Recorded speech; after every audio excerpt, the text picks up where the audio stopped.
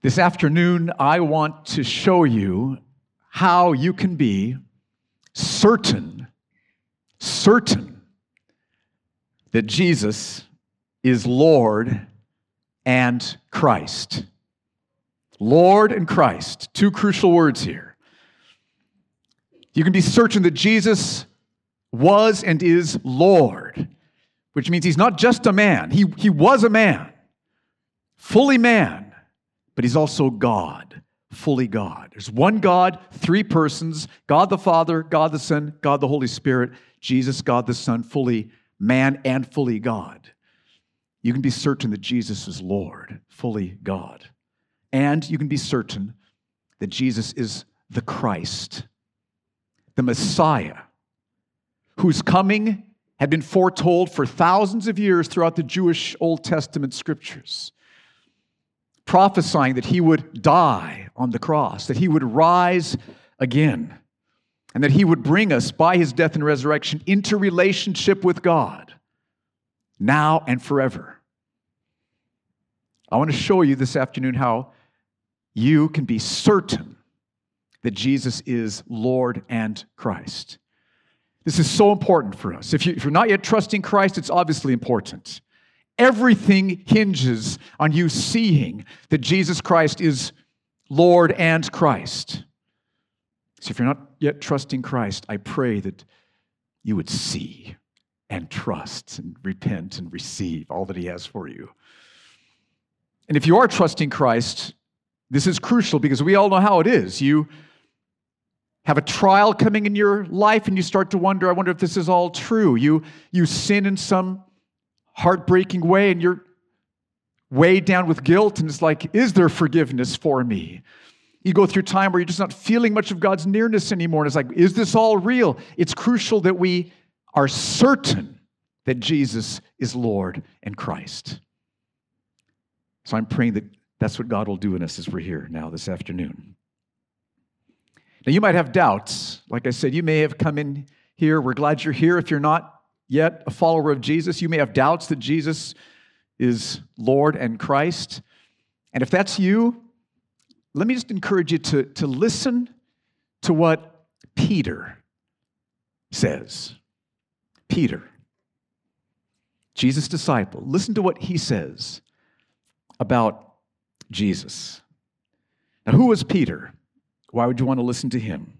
Peter was a fisherman who met Jesus. Peter lived 2,000 years ago. He met Jesus, and when he met Jesus, he was deeply moved by Jesus' love, such love, his joy, his sheer presence, his radiance, and of course his miracles. Peter was impressed by Jesus' miracles. Remember the story when Peter had been fishing all night long, hadn't caught one fish. It's not a good night for Peter.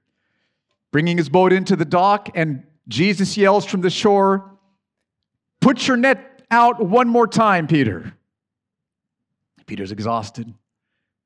He does it. And his nets are so filled with fish that the boat almost capsizes. Massive haul of fish. That would have grabbed your attention, wouldn't it? It did for Peter. He was completely transformed and became a follower of Jesus. For 3 years, he traveled with Jesus, listening to him teach, watching him heal the sick, watching him forgive sins. And then he heard Jesus teach that he would be going to Jerusalem where he would be arrested, would be crucified, killed, dead, buried, but then that he would rise again on the third day. And that's what happened. Peter saw Jesus arrested. He saw Jesus crucified, killed, dead, and buried. And Peter grieved all Friday evening, all day Saturday. But early Sunday morning, early Sunday morning, Mary, don't you love this story? Mary came running to the disciples. She'd gone early to the tomb, like we would go to leave flowers. She'd gone very early to the tomb, and the stone had been rolled away, and the tomb was empty. So she's running back to the disciples. The tomb's empty. He's not there. Well, Peter ran to the tomb, and he looked in, and it was empty. God had raised Jesus from the dead. Just as Jesus had said, on the third day, God had raised Jesus from the dead. And later that day, Jesus came to the disciples. And over the next days, he taught them. And he especially focused on urging them to stay in Jerusalem, to wait, to pray, to wait in Jerusalem for the promised outpouring of the Holy Spirit, which the Old Testament had said the Messiah would bring. To wait for that promised outpouring of the Holy Spirit, who would fill them. The Holy Spirit would equip them so they could take the good news of Jesus to the ends of the earth. And then Jesus was taken up into heaven. So the disciples waited. And they prayed. And they waited. And they prayed. And then the morning of the Jewish holiday called Pentecost, Jesus from heaven poured out the Holy Spirit upon them. And they felt his presence like never before. They felt the presence of God the Father like never before. They were filled with joy. They went out into the streets proclaiming to everyone the good news of Jesus. Forgiveness of sins, reconciliation with God, eternity in his presence, proclaiming that throughout the streets. And as you can imagine, a crowd started to gather. A huge crowd started to gather. Thousands of people started to gather. And Peter stood up and began to preach. Peter preached. And I want to jump ahead and show you the conclusion of Peter's sermon. Look at his conclusion. Here's verse 36. It'll be up on the screen. Acts chapter 2, verse 36. Go ahead and open up. Acts chapter 2, verse 36. Here is Peter's conclusion. Here's where this whole sermon is going. Acts 2:36. He says, "Let all the house of Israel therefore know for certain that God has made him both Lord and Christ, this Jesus whom you crucified." That's where Peter's going with this sermon. His point is that we can be certain that Jesus is Lord and Christ. So, what reasons does Peter give which will make us so certain? I read through this sermon and I found 5 reasons. 5 reasons that we can be certain. So I want to walk through these reasons. They're going to take us right through the sermon verse by verse. 5 reasons we can be certain that Jesus is Lord and Christ. First reason, it's because Jesus' miracles show that he was attested by God. Now, that word attested means to be confirmed or to be endorsed or authenticated. That's what that word attested means. Look at what Peter says, very beginning of his sermon, verse 22. He says, "Men of Israel, hear these words. Jesus of Nazareth, a man attested to you by God with mighty works and wonders and signs that God did through him in your midst, as you yourselves know." We're talking about miracles here. Now, miracles can only be done by God's power. And everyone knew that Jesus had worked miracles. Everyone had seen them. Thousands had experienced them. Everyone knew Jesus had worked miracles. We're not talking about sleight of hand or hocus pocus. We're talking about miracles, supernatural works of God, powers, works that only God can do. For example, Jesus healed a paralyzed man. And he got up and walked. Miracle. Jesus commanded a storm, a raging storm, to stop. And it stopped.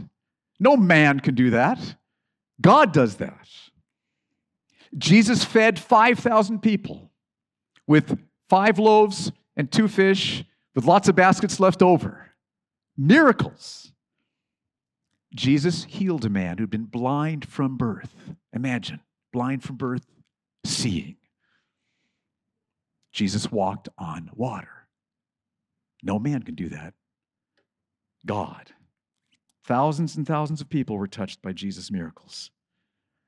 And the fact that God enabled Jesus to work thousands of miracles shows that God is attesting, confirming, validating, authenticating Jesus. That's Peter's point. That's the first reason we can be certain that Jesus is Lord in Christ. It's because his miracles show that he was attested by God. Now, Peter knows that that's going to raise a question in his hearers' minds. That is, well, if God attested to him with miracles, then why did God let him be killed? That doesn't make sense. It's a good question.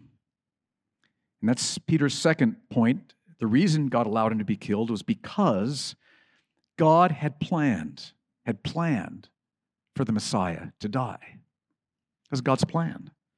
Verse 23, look at what Peter says. This Jesus, delivered up according to the definite plan and foreknowledge of God. He was delivered up to death by God's plan, by God's foreknowledge. God was behind all of this. So this Jesus, delivered up according to the definite plan and foreknowledge of God, you crucified and killed by the hands of lawless men. See, throughout the Old Testament, God had prophesied that the Messiah, the coming Messiah, was going to be killed. Isaiah 53, the Messiah is going to be crushed for our sins, the prophet Isaiah said. Psalm 22 talks about the Messiah having pierced hands and feet. Zechariah 13 says that the shepherd will be struck and the sheep will scatter. So the death of the Messiah was part of God's plan. It shouldn't make us think, well, that can't be the Messiah. It should make us think, that's the Messiah. This is all part of God's plan. God had said that the Messiah would be killed to pay for the sins of everyone who will trust him. That's the second reason, and it's huge. And I just want to pause here. I want you to see how big this is. This is a massive issue because our biggest problem is sin. Sin is our biggest problem. Because sin has cut us off from God. God is just, perfectly holy, righteous. We've sinned against him. God created us so that we could have the joy of knowing him. It's in his presence that there is fullness of joy forever. God created us so we could have that. And we all, in our pride, refused to bend the knee before God, and we turned our backs on him, rebelled against him, and walked away trying to find our joy in things that he's created instead of in the Creator. And the result of that is that we are guilty before God. We are cut off from God's goodness and love and care. But God didn't leave things there. He sent the Messiah. He sent the Messiah. But here's the problem. Every other religion tells you that there are things that you need to do in order to make up for your sin. That if you just do enough good things, you'll make up for your sin enough so you'll be able to be welcomed into God's presence. That is not what God says. All through the Old Testament, the Jewish scriptures, he said the Messiah is going to come and he's going to die. He's going to be pierced through for our transgressions. He's going to be crushed for our iniquities. He came to pay for the sins of all who will trust him. Don't try to make up for your sins by doing good things. You'll never do it. It's impossible. The only way is to recognize that God in his mercy, he is so merciful, he is so compassionate, he is so graceful. He's made a way for us to be instantly, completely forgiven for all our sins, past sins, present sins, and future sins. This is what he's done. And how did he do that? By sending Jesus the Messiah, whose death paid for the sins of all who will trust him. Are you trusting him? That's the question. His arms are open wide. Trust me. Turn from your sin. Trust me. See, you can be certain about these things. That's the second reason. Third reason. It's that Jesus' resurrection shows that he is the Messiah prophesied in Psalm 16. Psalm 16 in the Old Testament scriptures was written by King David about 1,000 years before Jesus came. And in Psalm 16, David says some things that could not have been true about him, that are clearly not true about him, David, which shows that David isn't just talking about himself in that psalm, he's talking about the Messiah in this psalm. Start reading in verse 24. Peter says, verse 24, God raised him, Jesus, the Messiah, God raised him up, loosing the pangs of death, because it was not possible for him to be held by it. For David says concerning him, Jesus, and now David quotes from Psalm 16, these next verses. So Peter says, David says concerning Jesus, and here's what Psalm 16 said. This is Jesus talking. This is the Messiah talking. I, the Messiah, saw the Lord, God the Father, always before me. This is Jesus talking here. It's a prophecy about Jesus talking. For he, God the Father, is at my right hand, that I may not be shaken, no matter what happens. Therefore my heart was glad, and my tongue rejoiced. My flesh also will dwell in hope, for you will not abandon my soul to Hades, the place of the dead. Or, here's the key line, let your Holy One see corruption. You will not let your Holy One see corruption. That line can't be about David, as we'll see in a moment. It's about Jesus, the Messiah. You have made known to me the paths of life, Father, God the Father. You will make me full of gladness with your presence. Peter is saying that Psalm 16 isn't about David. It's about the Messiah, about Jesus. And the reason he says that is because David's body did see corruption. David's body did see corruption. Look at verse 29. Peter goes on. Now he's explaining Psalm 16. Brothers, I say to you with confidence about the patriarch David, he both died and was buried, and his tomb is with us to this day. So David died. David was buried. David's body was totally corrupted. His tomb is right there. They all knew where it was in Jerusalem. His bones are still there. His body did see corruption. David's body saw that corruption. So this can't be about David, which means it's pointing ahead towards the Messiah, about Jesus. Then go on. Peter goes on in verse 30. Being therefore a prophet, he's talking about David. David was a prophet. And knowing that God had sworn with an oath to him, to David, that he, God, would set one of David's descendants on his throne, he, David, foresaw and spoke about the resurrection of the Christ. In Psalm 16, David spoke about the resurrection of the Christ, that he was not abandoned to Hades, nor did his flesh see corruption. This Jesus God raised up, and of that we all are witnesses. Psalm 16 says that the Messiah would be born in the line of David, one of David's offspring, one of David's descendants, and that after dying, his flesh would not see corruption. So, who is this Messiah? Who is the Messiah who's born in the line of David and who after dying, his flesh didn't see corruption? Who is it? It's Jesus. Jesus was born in the line of David, and Jesus died, and God raised him. His flesh did not see corruption.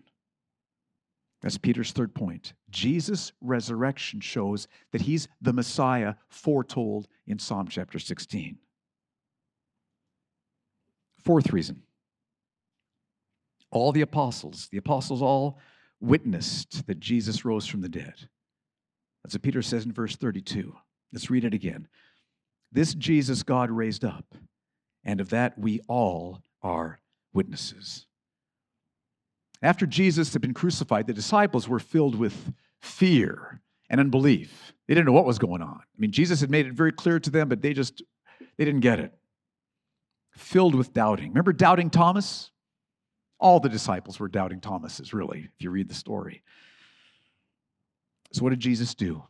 He went to them. He came to them. He showed them his spear-scarred side. He showed them his nail-scarred hands. He said, touch me. Men, touch me. It's me. I'm here. Who's got some fish? Thank you. I'm eating. Ghosts don't eat. This is me. I'm here. This is Jesus. And they saw. It's him. Remember how Thomas responded to all of that? He fell at Jesus' feet and said, my Lord and my God. Thomas got it. And it wasn't just the apostles who saw Jesus. We know that he appeared to, in fact, there was one group of 500 people that he appeared to all at one time, Paul says in 1 Corinthians 15. But that's Peter's fourth reason. We can be certain that Jesus is both Lord and Christ because the apostles all witnessed, they saw with their own eyes, Jesus physically, bodily, alive, raised from the dead. One more reason, fifth. The fact that Jesus poured out the Holy Spirit shows that he is the Messiah prophesied in Psalm 110. Here's another Old Testament prophecy from David from the Psalms. Look at verses 33 to 35. Being therefore exalted at the right hand of God. He ascended into heaven and was exalted at the right hand of God, God the Father. He's right there at his right hand. And having received from the Father the promise of the Holy Spirit, he has poured out this that you yourselves are seeing and hearing. They had just seen the disciples heading out into the streets full of joy, explaining, proclaiming who Jesus was. They'd been transformed. And Peter's saying, that's what you just saw, the outpouring of the Holy Spirit, which you saw and heard. Verse 34, for David did not ascend into the heavens, but he, David himself says, and now Peter's going to quote from Psalm 110, verse 1. And here Peter's quoting a prophecy about the Messiah. David says in Psalm 110, verse 1, the Lord, God the Father, said to my Lord, God the Son, the Messiah, the Lord, God the Father, said to my Lord, the Messiah, God the Son, sit at my right hand until I make your enemies your footstool. This is a very important quote from Psalm 110, verse 1. Learn this verse. It's quoted throughout the New Testament. Psalm 110, verse 1 was written by David 1,000 years before Jesus came. And David says, the Lord, God the Father, said to my Lord, God the Son, the Messiah, sit at my right hand until I make your enemies your footstool. The Messiah would be seated at the Father's right hand, God the Father's right hand. You've got God the Father and then Jesus the Son at the right hand, right there. Why is that so important? Here's why. Jesus had told his followers, I'm going to ascend into heaven and I'm going to pour out the Holy Spirit upon you. Outpouring of the Spirit. But the only way that Jesus could pour out the Holy Spirit was if God the Father gave authority to Jesus to pour out the Holy Spirit. If Father and the Son are sharing authority together, that's what it means to sit at the right hand. It means that you're in equal authority. God the Son, God the Father. The Father gives the Holy Spirit to Jesus and says, pour him out. And Jesus poured out the Holy Spirit. So the only way that Jesus could pour out the Holy Spirit was if he was at the right hand of the Father. And Psalm 110 said that the one who's at the right hand of the Father is the Messiah, which shows that Jesus is the Messiah. Let me try it one more time. If Jesus pours out the Holy Spirit, showing that he's at the Father's right hand, and Psalm 110 says that the one who's at the Father's right hand is the Messiah, what does that make Jesus? The Messiah. Lord and Christ. So here are Peter's 5 reasons why we can be certain that Jesus is the Lord in Christ. If you're not yet trusting Jesus, here are these reasons. If you are trusting Christ, but you've sinned grievously this past week and you're wondering if this is all true, understand and trust these 5 reasons. If you're going through a trial and wondering if God is there, if it's real, if He loves you, trust these 5 reasons. First, because Jesus' miracles show that He was attested by God. Second, because God had planned for the Messiah to die to pay for our sins. Third, Jesus' resurrection shows that He is the Messiah prophesied in Psalm 16. 1,000 years before Jesus came, that prophecy fulfilled in Jesus. Fourth, the apostles all witnessed that Jesus rose from the dead. He rose. The tomb was empty. 500 saw Him at one time. And fifth, the fact that Jesus poured out the Holy Spirit shows that He's the Messiah at the right hand of the Father, as prophesied in Psalm 110. 5 reasons you can be certain that Jesus is Lord and Christ. And that brings us to Peter's conclusion then, the end of his sermon. Start with verse 36. Let's read it again. Let all the house of Israel therefore know for certain, that God has made Him both Lord and Christ, this Jesus whom you crucified. Think of how that would have impacted his listeners. A few days earlier, they had been shouting, "Crucify! Crucify Him! Crucify Him!" God has made Him Lord and Christ, this Jesus whom you crucified. Wow. Now they see Jesus was and is the Messiah, Lord and Christ. Verse 37, when they heard this, they were cut to the heart. Oh! You have felt cut to the heart with conviction of sin sometimes? Oh! They were cut to the heart and said to Peter and the rest of the apostles, "Brothers, what shall we do?" They'd sinned greatly by encouraging Jesus' crucifixion. That's a great sin, isn't it? To encourage God's Lord and Christ to be crucified is a great, great sin. But what Peter says next is astonishing. He says to them, you can be forgiven. Completely forgiven. They'd sinned greatly by encouraging the crucifixion. But Peter says if they will repent, turn their hearts from their sin, put their trust in Jesus, trust Jesus to forgive them through the cross, trust Jesus to change their hearts by His power, trust Jesus to fill them and satisfy them now and forever. If they will turn from their sins and put their trust in Jesus, they will be completely forgiven for all their sins, past sins, present sins, future sins, instantly, completely forgiven. If they will do that. Why? Well, it's because the cross, Jesus' death on the cross, paid for the sins of all who will trust Him, even those who called for His crucifixion. And then Peter urges them to get baptized. Baptism doesn't save anyone, but baptism shows that you've been saved by trusting Jesus. It pictures your death to sin, your rising with Christ.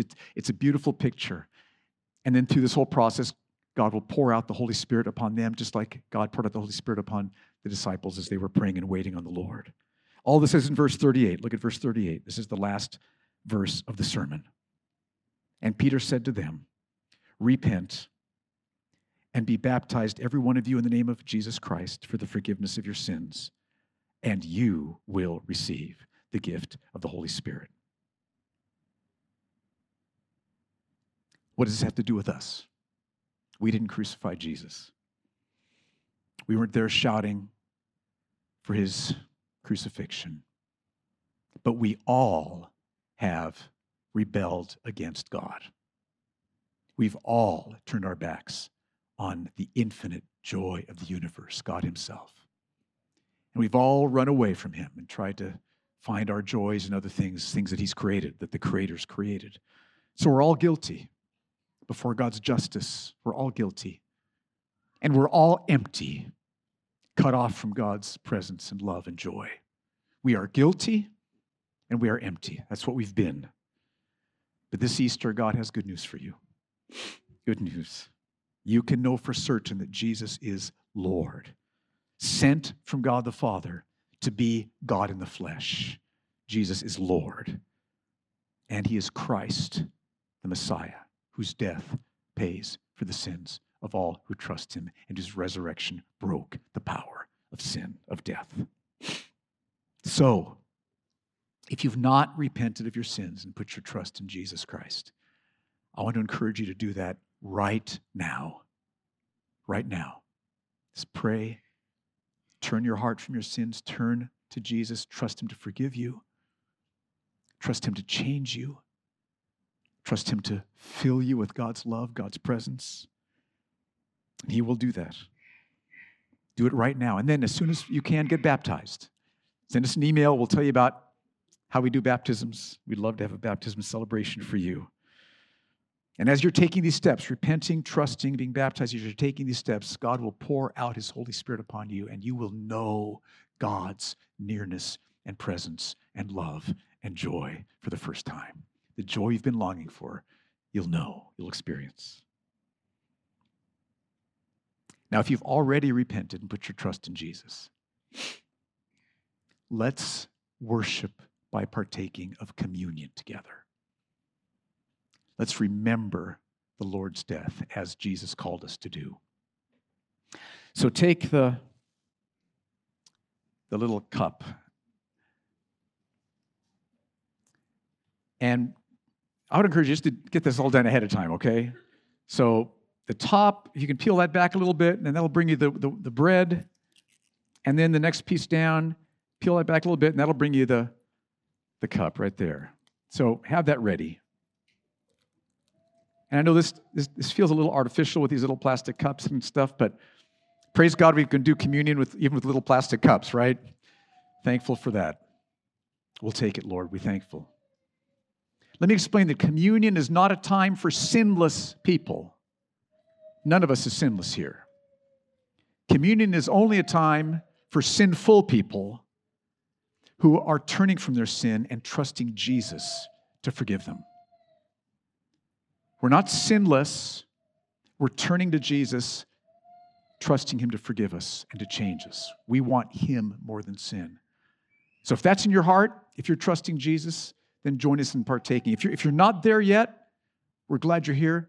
Just take some time now and just ponder what we're doing while we do this. But let's start with the bread. That's where Jesus started. Take the bread. The bread pictures Jesus' body. He said to his disciples, "This is my body, broken for you." Think about that. Broken. Jesus' body was broken, and oh, was it broken. It was broken for you. For you.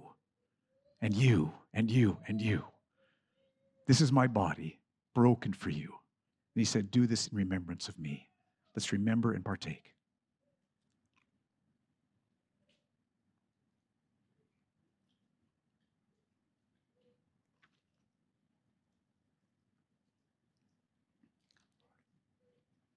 Then let's take the cup.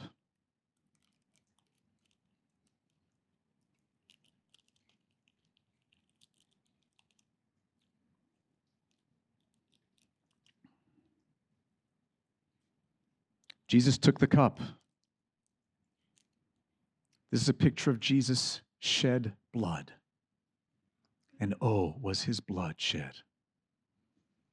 But his shed blood purchased for us everything we need, from now to heaven and beyond. Everything. All the payment for guilt, purchased. All the faith you need, purchased. All the heart change repentance you need, purchased. The perseverance, purchased. The strength through the trial you're going through right now, purchased. The battle against temptation, purchased. love for that person purchased. The certainty you need that he is Lord in Christ, purchased for you. His shed blood purchased everything that you need. And he said, this cup is the new covenant in my blood, poured out for many for the forgiveness of sins. Do this in remembrance of me. Let's go ahead and partake.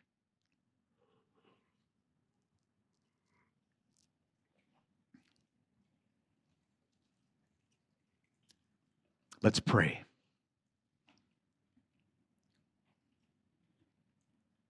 We worship you, God the Father, God the Son, God the Holy Spirit. Father, we worship you for sending your Son, Jesus. What costly love. Jesus, we worship you for coming. What costly mercy. Holy Spirit, thank you for all that you've done in the work of salvation. We praise you, we thank you, we love you, we worship you.